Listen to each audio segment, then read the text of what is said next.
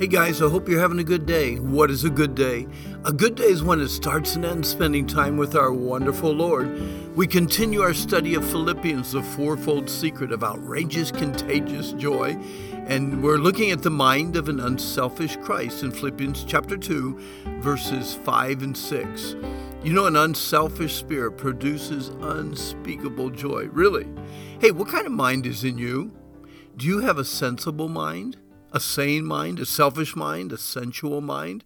Your thoughts are an index to your character. Seriously, your thoughts are an index to your character. The battle of the mind is one of the greatest battles any of us will ever face. Why? Because we are not what we think we are, but we are what we think. Solomon reminds us, as a man thinks in his heart, so is he. What you are thinking today, you are actually becoming tomorrow. So, with all these thoughts in mind, how closely does your mind resemble the mind of our Lord and Savior Jesus Christ? Let this mind be in you, which was also in Christ Jesus, who, being in the form of God, thought it not robbery to be equal with God. Our goal is to have the same unselfish attitude and humble mindset that Christ Jesus had while he lived here on earth and still has today in heaven. He is God, yet he humbled himself, who being in the form and the very nature of God did not consider or think his equality with God was something to be grasped or held on to, but willingly let it go for the good of those he came to save. That is extreme unselfishness. Let this mind be in you, which was also in Christ Jesus. We can never really know what someone is thinking unless they tell us. We know that the mind of Christ, the way Christ thought, is described, defined, and illustrated throughout his precious word, our Bible. For instance, study Jonah to see how God thought about a rebellious prophet.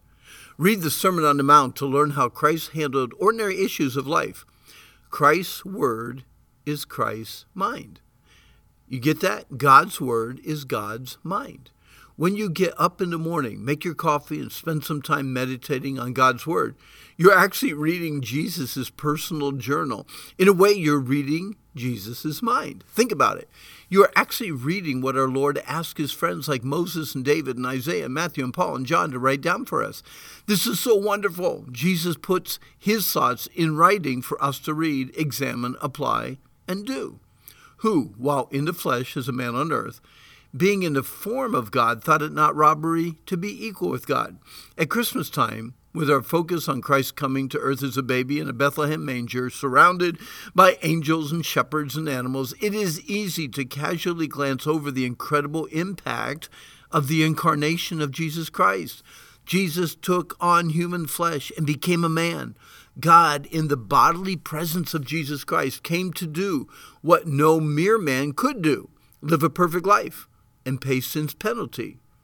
Commentator John MacArthur states it so well, quote, "The incarnation is the central miracle of Christianity, the most grand and wonderful of all things that God has ever done.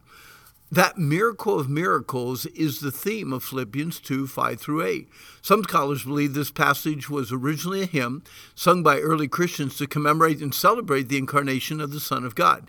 It has been called a Christological gem, a theological diamond that perhaps sparkles brighter than any other scripture. In a simple, brief, yet extraordinary, profound way, it describes the condescension of the second person of the Trinity to be born, to live, and to die in human form to provide redemption for fallen mankind. The incarnation calls believers to follow Jesus' incomparable example of humble self-denial, self-giving, self-sacrifice, and selfless love as he lived out the incarnation in obedient submission to his Father's will." That's from Moody Press and from one of John MacArthur's commentaries. So, would you be willing to live 3 years as a slave to a wealthy landowner in Central Africa? Would you be willing to put everything you have, clothes, computers, cars, cell phones, in a storage container and live alongside the street people of New York City? Would you be willing to say goodbye to all the comforts of home and live with an Amazonian tribe for the next 3 years? What Christ gave up for you and me is unimaginable for us to grasp. He who is everything gave up everything just for us. Wow. Think about some of the difficulties and misunderstandings Jesus might have faced as a poor carpenter's son that that he would have never experienced in heaven. Describe in your mind some of the physical trauma Jesus suffered in the week of his death on the cross that he would never have suffered if he had chosen not to come to earth as a man to save you and me from our sins. He left his home, where he was surrounded by love, and came to a place where those who hated him spit in his face. Jesus Christ, being in the form of God, thought it not robbery to be equal with God. Jesus Christ is God. He was not stealing any of God's glory by saying he was God and was equal with God. He was both God and man. We should never emphasize his humanity with disregard to his divinity. While in heaven, Jesus chose to humbly take on the form of a man, and for 33 years he lived in a weak, needy, fleshly body. I'm sure it was a joy for our Lord to return to his glorified body at his resurrection, and then return to his Father's side at his ascension. How does all this apply to us today? What practical application can we learn from Christ's incarnation? Well, think of it this way. Christ left all to become nothing. We are nothing, but at times think we are something, and are still not always willing to lay aside our nothingness for others. Ask yourself the following questions to see just how much you are willing to be like-minded in Christ. Number one, is there anything in my life that I am unwilling to give up for the salvation and success of others? Number two, in what way do I view myself better than someone else and would cringe at the thought of becoming like them in order to serve them? Number three, do I live with the same unselfish attitude and humble mindset that Christ Jesus had while he lived here on earth? Lord, I struggle with selfish thinking. You unselfishly left all for me. Help me to get my mind off myself and think of you and others. Help me to think like you.